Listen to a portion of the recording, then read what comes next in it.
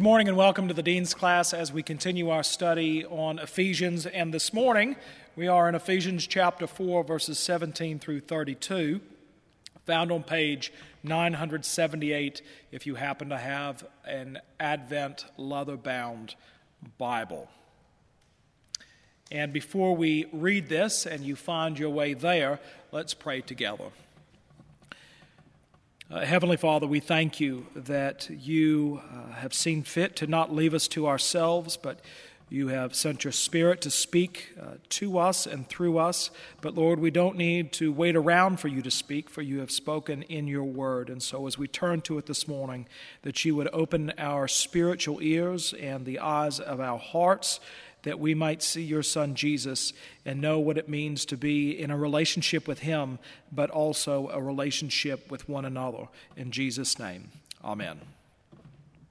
Before I actually read it, I want to backtrack a little bit and remind you that the first 3 chapters of Ephesians is about doctrine, establishing strong doctrine of this church that Paul established in Ephesus, and you can go back into the book of Acts and see that ministry that took place, and certainly Paul's great affection, as it was the last church he visited before he went to Jerusalem, where they were convinced that he would die. And the rest of Paul's letter, chapters 4, 5, and 6, are concerned with the Christian life, the implications of this doctrine. And so far, we have seen Paul spend a great deal of time talking about unity, talking about giftedness, talking about Christian maturity, which we spoke of last week. And now he says, this is what Christian maturity begins to look like. Again, if you remember, last week the mark of an immature Christian was being blown to and fro by every wind of doctrine and being led astray by human cunning, craftiness, and deceitful schemes. But the mark of a mature Christian is not just one who's able to stand firm, letting nothing move you, but always giving yourselves over to the work of the Lord. But the mark of a mature Christian is to speak the truth in love, which means to speak to childish-like or childlike believers and help lead them into the truth. It's not just standing firm, it's leading others into the truth about who Jesus Christ is. And this is a very young church planted in the midst of paganism, and you'll hear echoes of that here in verses 17 through 32. Now this I say and testify in the Lord, that you must no longer walk as the Gentiles do, in the futility of their minds. They are darkened in their understanding, alienated from the life of God because of the ignorance that is in them, due to their hardness of heart. They have become callous and have given themselves up to sensuality, greedy to practice every kind of impurity. But that is not the way you learned Christ, assuming that you have heard about him and were taught in him as the truth is in Jesus, to put off your old self, which belongs to your former manner of life and is corrupt through deceitful desires, and to be renewed in the spirit of your minds, and to put on the new self, created after the likeness of God in true righteousness and holiness. Therefore, having put away all falsehood, let each one of you speak the truth with his neighbor. For we are members one of another. Be angry and do not sin. And give no opportunity to the devil. Be angry and do not sin. Do not let the sun go down on your anger. And give no opportunity to the devil. Let the thief no longer steal, but rather let him labor, doing honest work with his own hands, so that he may have something to share with anyone in need. Let no corrupting talk come out of your mouths, but only such as is good for building up, as fits the occasion. That is, that it may give grace to those who hear. And do not grieve the Holy Spirit of God, by whom you were sealed for the day of redemption. Let all bitterness and wrath and anger and clamor and slander be away from you, along with all malice. Be kind to one another, tender-hearted, forgiving one another as God in Christ forgave you. This is the word of the Lord. Thanks be to God. Well, Paul here certainly is getting into implications as to what the Christian life ought to look like. And clearly, for many of these young Christians in Ephesus, it doesn't look like this. And yet, Paul doesn't question whether or not they are Christians, but admonishes them, exhorts them, encourages them to press on and to forget and to lay aside your former self, which is rooted in paganism. Now here, Gentile does not simply mean non-Jewish. Gentile is shorthand basically for anyone who's not a Jew, but here it talks about something beyond just simply not being Jewish. Gentile here is a synonym for ungodliness.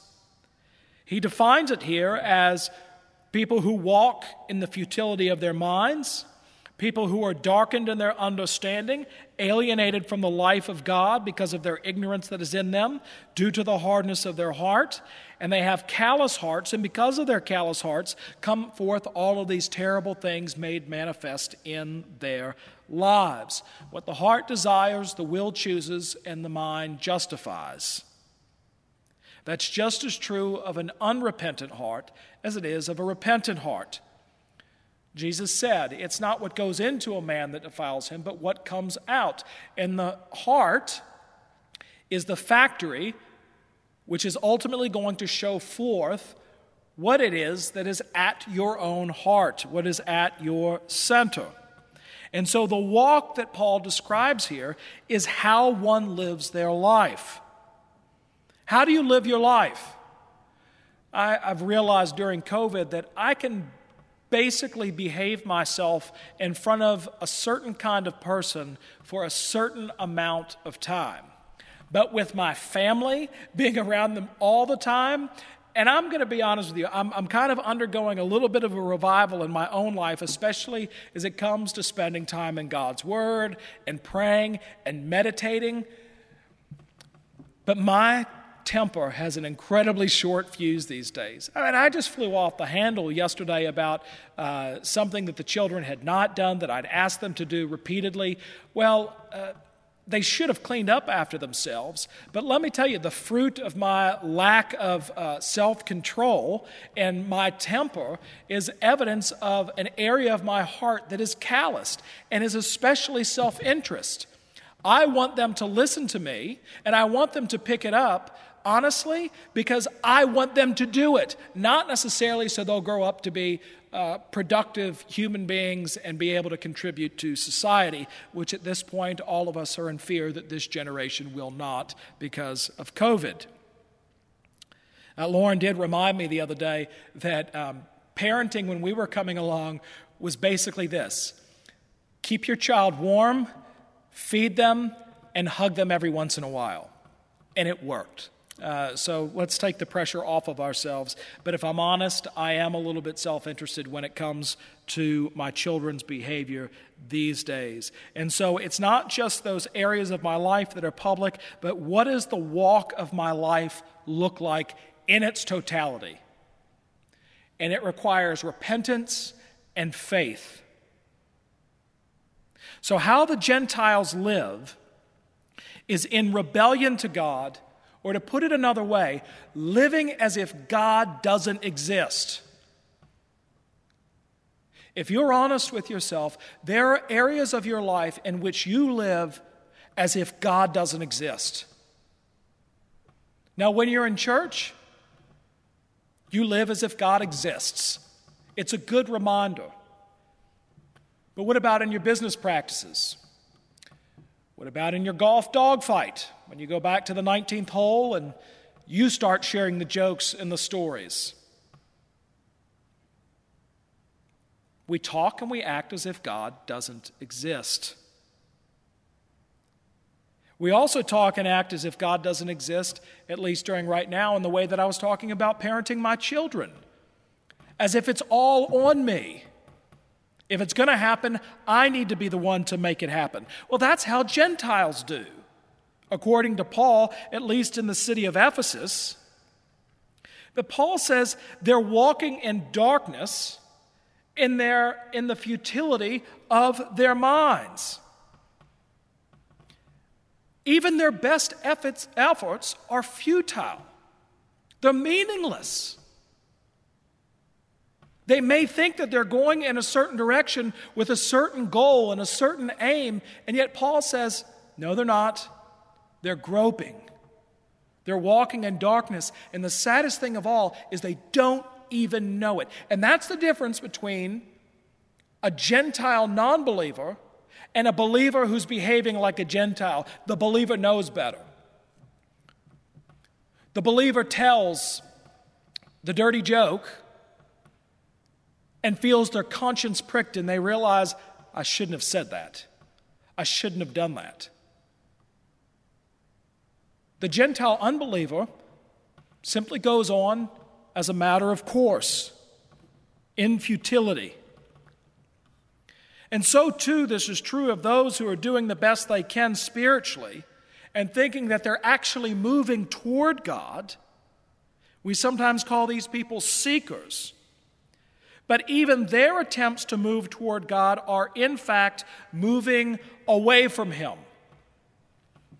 I was reading something that a popular author, who I won't mention because some of y'all have probably read this person, and this person decided to enter into the realm of spirituality, in which they said, I'm a very spiritual person, and of course, as a spiritual person, I've come to realize that there are many paths to God, and the Christian claim that there's only one path to God, who is the Lord Jesus Christ, is really just one of many.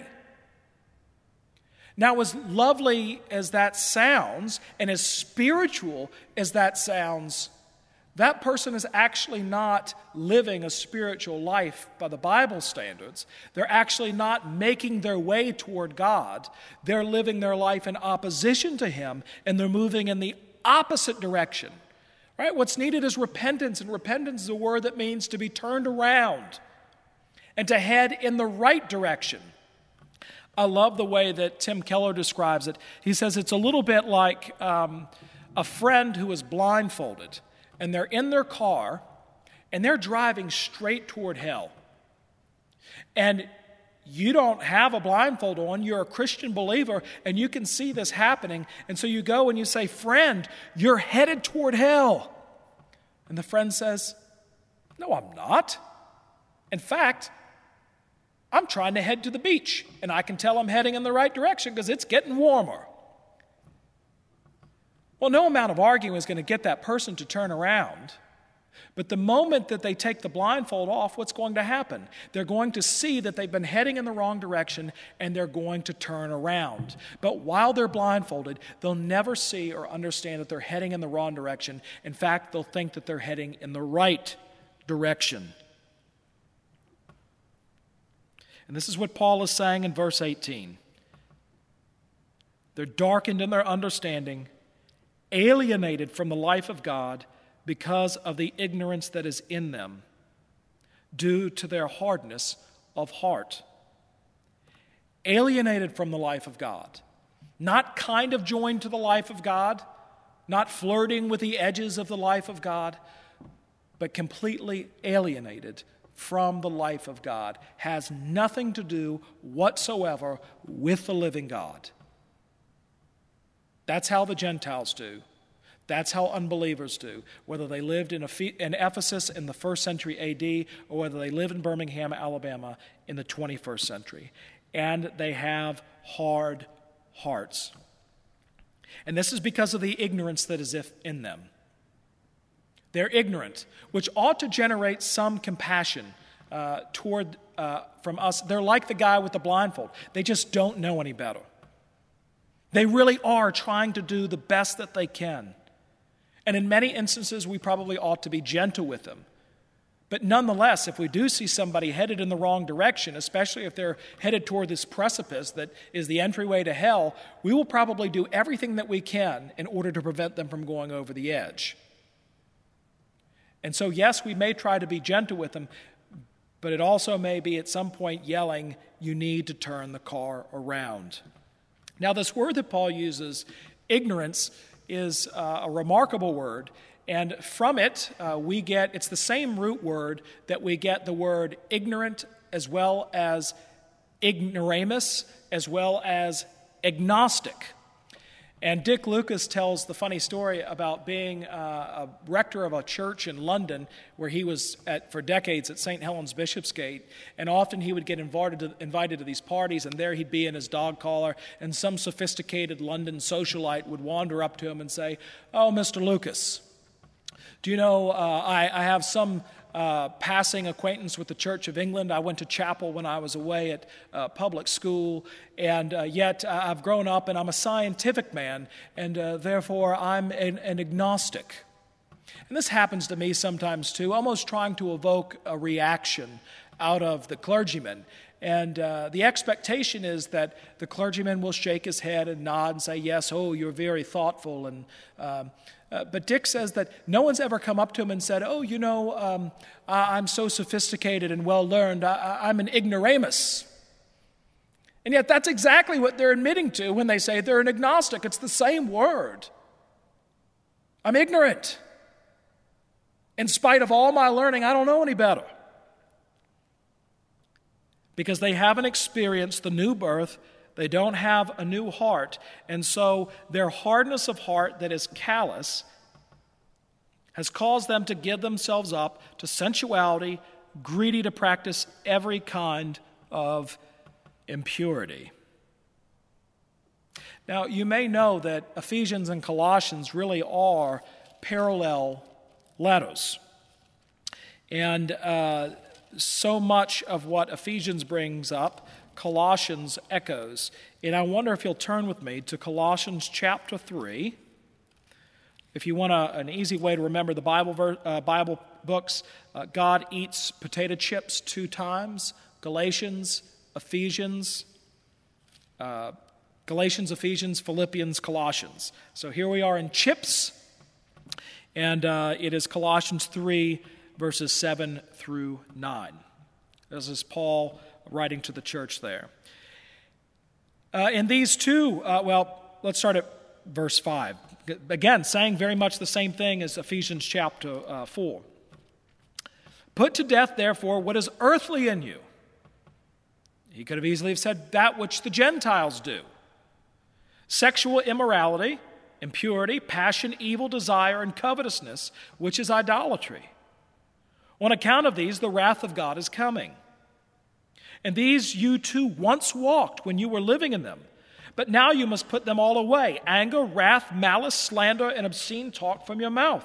Don't lie to one another, seeing that you have put off the old self with its practices and have put on the new self, which is being renewed in knowledge after the image of its creator. Here there is not Greek and Jew, circumcised and uncircumcised, barbarian, Scythian, slave-free, but Christ is all in all. Put on then as God's chosen ones, holy and beloved, compassionate hearts, kindness, humility, meekness, and patience, bearing with one another, and if one has a complaint against another, forgiving each other as the Lord has forgiven you, so you must also forgive. And above all these things, put on love, which binds everything together in perfect harmony." Now, the problem with unrighteousness is, to give you an illustration, I'll give you one. Fitz Allison, the former bishop of South Carolina, tells the story of the Charleston couples. 2 of them, 2 couples went up to New York City. And back in the day, there were 2 subway lines that ran in Manhattan north to south.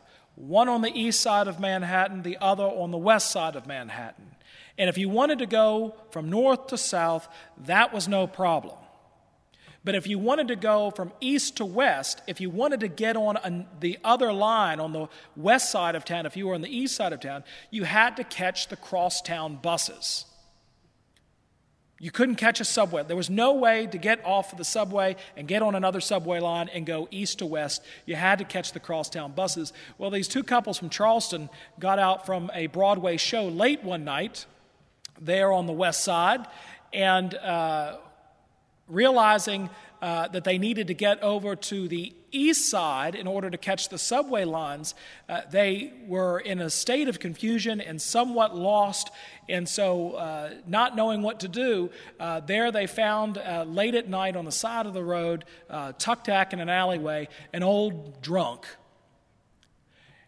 And the one Charlestonian went up to him and said, "Sir, do the crosstown buses run this late?"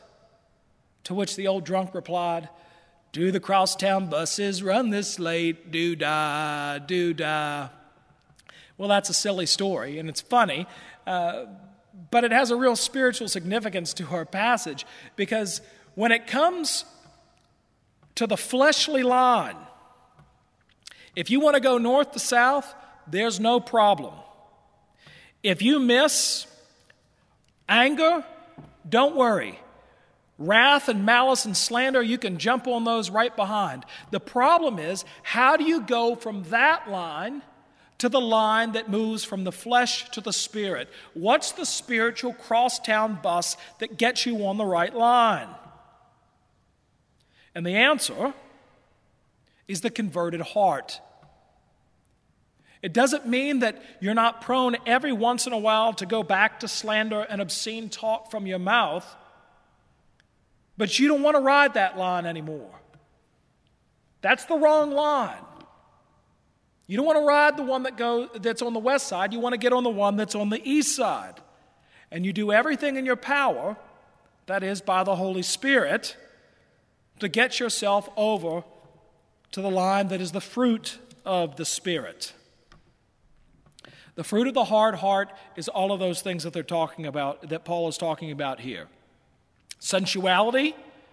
Gosh, I called Netflix the other day because I don't know, well, this is a while back, but if you just go on Netflix, it automatically runs these previews of the show. And my children were watching, and all of a sudden something came up that they did not need to hear or see. And it wasn't just a sort of, oh, maybe when they're in their teens it would be okay. There will never be a time when what they heard and saw would be appropriate. And I called Netflix and said, surely there's a way to turn this off. And they said, nope, there's not. You're just going to have to live with it. And that's true. When you live in Ephesus, you're living with sensuality. You're living in a pagan culture.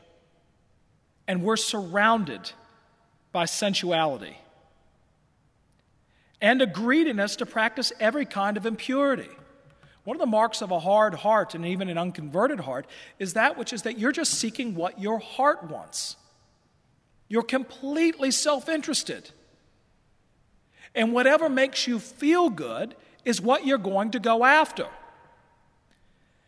And in the culture in which we live, this is king, this is dominant. If you try to stand in the way of anybody's self-realization, self-actualization, self-fulfillment, you're going to get steamrolled.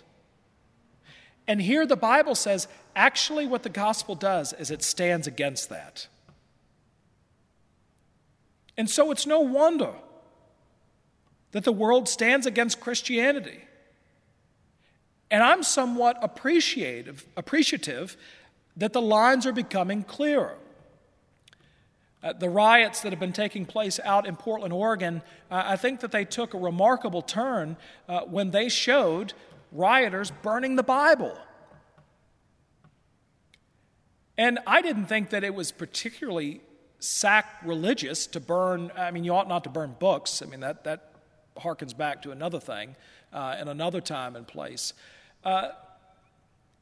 But they were able to recognize, what I thought was remarkable about it was that they actually understood what the Bible was saying. I don't think that they were simply burning it because it symbolized something. I think they were burning it because of what it says. Because they understand it stands against self-interest. Fulfillment of the self over and against other people and those in your community. It speaks of sacrifice, not self-indulgence. Now here, Paul is speaking not to people who are burning the Bible. He's speaking to Christians. In verse 20, he says, "But that is not the way you learned Christ." Not the way you learned Christ. Isn't that interesting? It's a strange phrase, to learn Christ. But that's what I was trying to say last week.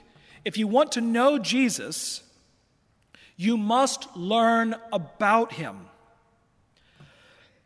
I know that in some traditions, and even here at the Advent,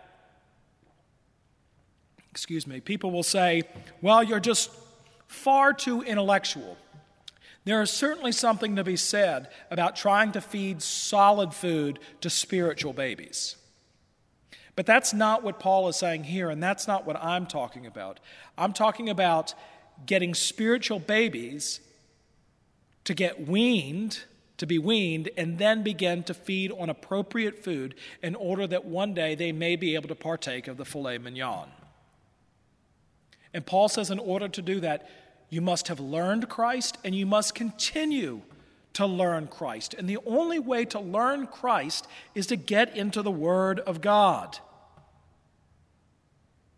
And Paul is here again, not just, as I alluded to, is not just saying learning Christ now, but remember when you learned Christ. I'm assuming, this is a bit tongue-in-cheek here, I'm assuming that you have heard about him and were taught him as the truth is in Jesus. Paul's saying the foundation was solid, but have you turned your back on the foundation? Maybe you're not burning a Bible in the middle of the street, but have you burned it in your own heart? Have you cast it aside? I don't think that the American church would be in the shape it's in, especially, I speak particularly of the mainline denominations, if we read our Bibles more. The ignorance around what the Bible has to say is breathtaking. And yes, I am talking about head knowledge, but that head knowledge by God's Spirit translates into heart knowledge. Because it's God's word to us personally, but also as a community, which is what Paul is talking about right now. I want to say one last thing about this growing up in Christ, this learning Christ. I love how Gerhard Forde says it. He says, sanctification, which is in some sense how we grow up in the Lord Jesus, is the art of getting used to your justification. And so just as Paul is pointing back, if you're finding difficulty in your own life, whether you are using obscene talk or giving yourself over to sensuality and greedy to practice every kind of impurity, go back. Go back to the foundations. Go back to the gospel. Remember when. Because what you don't want to do is if you have a solid foundation, even if you begin to build something that really ought not to be built on the foundation, the answer is not, well, just keep building and maybe it'll get better. Because if the measurement is wrong in one place, it's going to be all catawampus throughout the entire building. No, you have to go back and you have to tear out that which is bad and go back down to the foundations. And in South Carolina, we were just there, as many of y'all already know. One of the things I would notice in South Carolina is when an older building would be taken down, which was a real rarity because the building preservation movement is so strong there. But in the off chance that it had to be taken down because it just was not salvageable, I could always tell whether it was going to be a new building or or they were going to build a building just like it based on whether or not they left the foundation in place. If they left the foundation in place, I knew that they were going to build a replica of what the building is supposed to look like. If the foundation is removed, I know it's going to be a completely different building. And in the same way, Paul is saying, you've got to go back to the foundation and build that according to the plans given to you and what it's meant to be. You don't get rid of the foundation. You build on the old ways, on the old paths. So he reminds them to put off your old self, which belongs to your former manner of life and is corrupt through deceitful desires, and to be renewed in the spirit of your minds, and to put on the new self, created after the likeness of God in true righteousness and holiness. You may have seen the new Jimmy Hale billboard on 280 heading east. And in it, I don't even remember the words, but I don't have to see the words to know what they're trying to talk about. And in it, they have a man, and half of his face is the picture that they took when he entered into Jimmy Hale Mission. And the second half is the same man, but where he now is in the midst of Jimmy Hale Mission. And although it's the same man, it's two different people. And that's the point that they're trying to make. It's the same person, and yet he put off the old self and he took on the new. Jesus uses a very vivid story to illustrate this point in Matthew chapter 22, beginning with the 11th verse. It's the parable of the wedding feast. So you'll remember that the king gives a wedding feast for his son, and everybody from the wedding feast that's invited to the wedding feast says, I can't make it. And so the king says, go out and bring everybody in. Highways, byways, rich, poor, whoever you run into, we've got this party on. Tell them they're invited. And so everybody comes in, and the wedding hall is filled with guests. And then Jesus picks up. But when the king came in to look at the guest, he saw there a man who had no wedding garment. And he said to him, friend, how did you get in here without a wedding garment? And he was speechless. Then the king said to the attendants, bind him hand and foot, and cast him into the outer darkness. In that place there will be weeping and gnashing of teeth. Now you may hear that story and say, well, that's unfair. I mean, this guy showed up when the original guest didn't show up. Isn't the king being harsh? Well, in Jesus' day, these parties would go on for days, and whoever came, and if they were not properly attired, it was the responsibility of the host to provide a wedding garment for those coming into the feast. So what we know is that this man was invited. He gets to the wedding feast.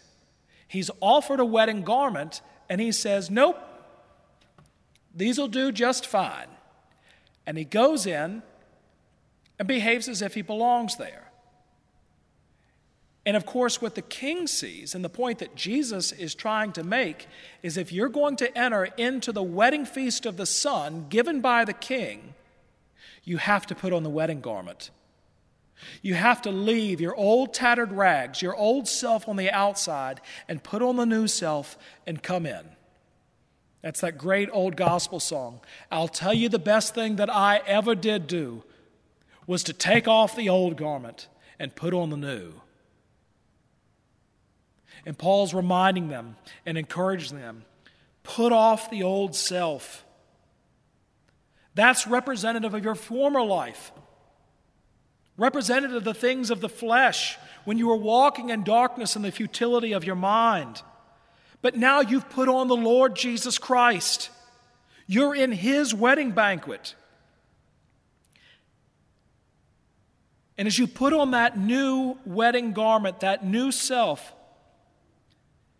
there's a need to be renewed in the spirit of your minds. There again, Paul goes to it. The renewing of your mind. You need to have your mind renewed. You need to think differently. Don't think in the old patterns that you used to think. Christianity is not just a supplement. It's central. It's fundamental. It consumes you. Put on the new self, created after the likeness of God in true righteousness and holiness. And of course, this garment will mark you out. When you're acting like the Gentiles and you're wearing your old garment, you fit in. But like Joseph of old, with his coat of many colors, it not only marked him out visibly, but remember, it provoked his brothers to jealousy. That coat was representative of the fact that Joseph was loved more than the others. And so when they saw that coat, they didn't care very much for it, and they certainly didn't care for its wearer. Now, how is it that we live with one another? Don't walk as you once did in darkness and the futility of your mind. Take off the old self and put on the new. Therefore, as you're a new creation, having put away falsehood, you've left it behind. You've repented, you've turned. Having put away falsehood, let each one of you speak the truth with his neighbor, for we are members one of another. Be angry and do not sin. I think that's funny. Paul here is allowing you, be angry. You can be angry, but not sinful anger. Righteous anger, like Jesus driving out the moneylenders in the temple. Anger in and of itself is not sinful, but it can be. But you should try and indeed strive that the sun might not go down on your anger, giving no opportunity to the devil. You know, I've learned it's never too late to say you're sorry. It's never too late to pick up the phone. It's never too late to reach out. But how many of us think, well, so much time has passed, what difference will it make? So much time has passed, it will just be awkward. Your awkwardness is a very small price to pay to reconcile with a brother or a sister. Don't let the year go down on your anger. Don't let the decade, if you've already let it go down with one sunset. Let the thief no longer steal, but rather him labor, doing honest work with his own hands, so that he may have something to share with anyone in need. You see, it's an opposite effect that Christianity has on people. The thief uses his hands to steal for himself. And now, as a believer, and there were thieves in the congregation, reformed thieves, don't let them steal anymore. Let them use their hands for manual labor. And then, as they are able to make a living, let them have something to share with anyone in need. It's the opposite. It's a complete 180. Let no corrupting talk come out of your mouths, but only such as is good for building up as fits the occasion, that it may give grace to those who fear. We have a very inappropriate way of paraphrasing this in our family. When someone is using words to tear somebody else down, our response is, edify, stupid. And it's a reminder to us, is our talk edifying, or are we using words like missiles in order to destroy the other person, even in the life of the church? Gossip amongst Christians is insidious. And I know it exists in our own church, and it's even worse now because we're not able to gather together and really be around one another. And when you're away from one another, the gossip becomes easier, doesn't it? Is your talk edifying? Is it building people up? Is it encouraging them? And even when we do have something that is hard to say to someone, it may be that we need to say it because that's what's going to build them up. Brother, sister, you're going in the wrong direction. You're reverting back to the old self. Even though that's a hard word, it's still building up. As fits the occasion, be smart about it. Be tactful. Be discerning, that it may give grace to those who hear. Now, this may seem completely obvious to us, but as Paul is talking about how we interact with one another as Christian believers, he's assuming, and rightly so, that as Christian believers, we have a life together beyond our Sunday gatherings. The Bible says that you can't have a relationship with Jesus without a relationship with other Christians. Let me say that one more time. The teaching of the Bible is that you cannot have a relationship with Jesus without a relationship with other Christians. Unless, of course, you happen to live on a desert island, which, if that's the case, you're not watching this anyway. Or you live in an area where there are no Christians. But the problem with living in Birmingham is there are a lot of Christians. But if we're honest, our closest friends, Christians, are the people that we do life with. Are they Christians, or are they the people that we're closest to for other reasons? And I know that in our own tradition, this can even be encouraged. There are people who like Anglicanism because it allows them to come into their pew, not say hello to anybody, bow their heads, pray, have the service, and then get up and leave and go, and not see anybody again until the next Sunday. You know, the most interaction that you have with a Christian is the limp handshake at the back with the rector and say, "Nice sermon."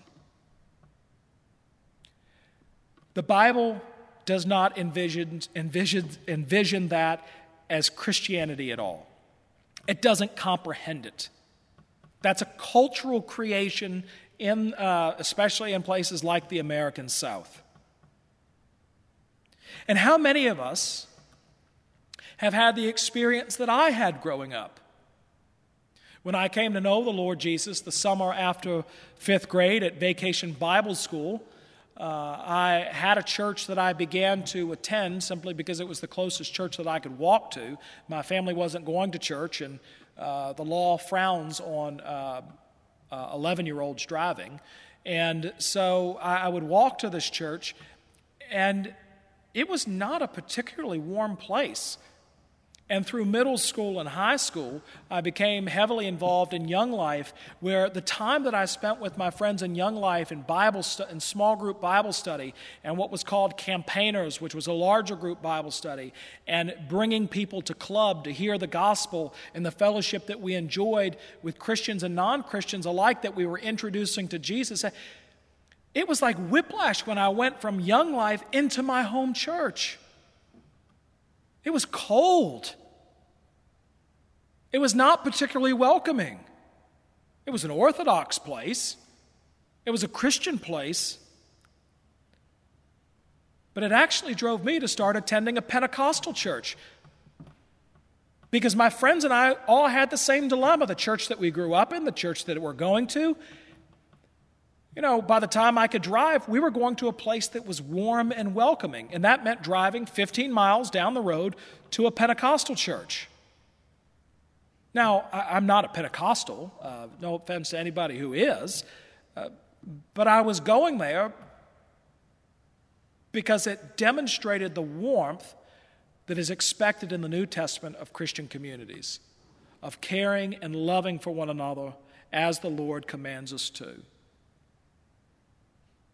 And as a congregation, even though we're not gathered right now, here's a real opportunity for us to figure out how to live life together. I hope that during COVID you've realized just how much we take our church family for granted. I hope you miss one another. If you don't, and you're just looking forward to getting back into the pew and not talking to anybody, but just simply going through the motions,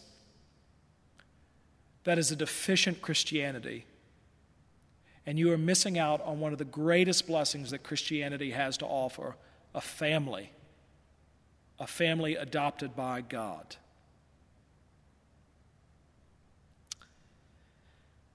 And it's grievous to the Holy Spirit when we live life in that way, because we were sealed by Him for the day of redemption. That is when we came to faith in Him, as earlier on in Ephesians talks about.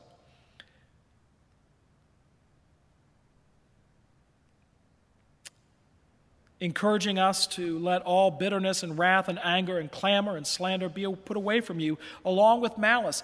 There's an active part, there's an activity that is expected of us. We have to be active about it. We can't just simply say, malice is going to go away, slander is going to go away.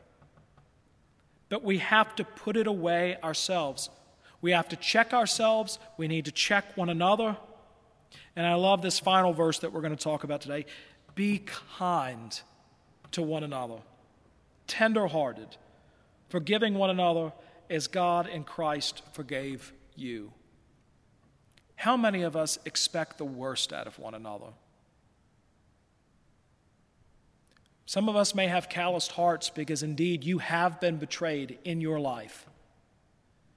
And you find it very difficult to trust people.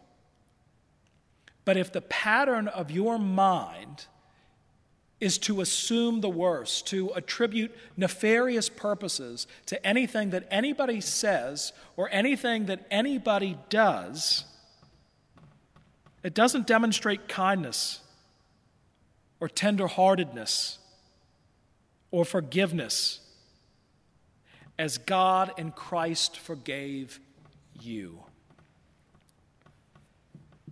You know, I wonder sometimes with the way that we treat one another,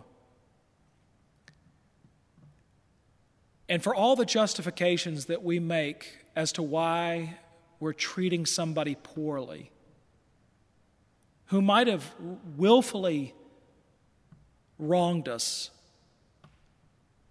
and the wrongness of it is beyond dispute.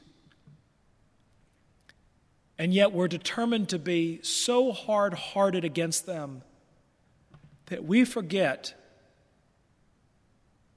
that what we've done to the Lord Jesus Christ is far worse than anything anybody's ever done to us. That's the point Paul's trying to make. As God in Christ forgave you.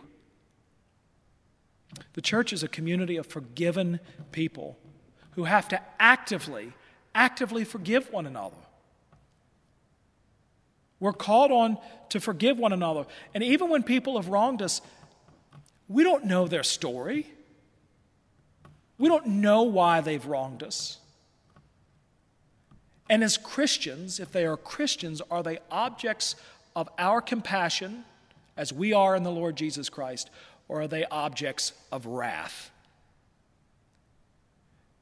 Because the fact of the matter is that you're going to be together in heaven one day.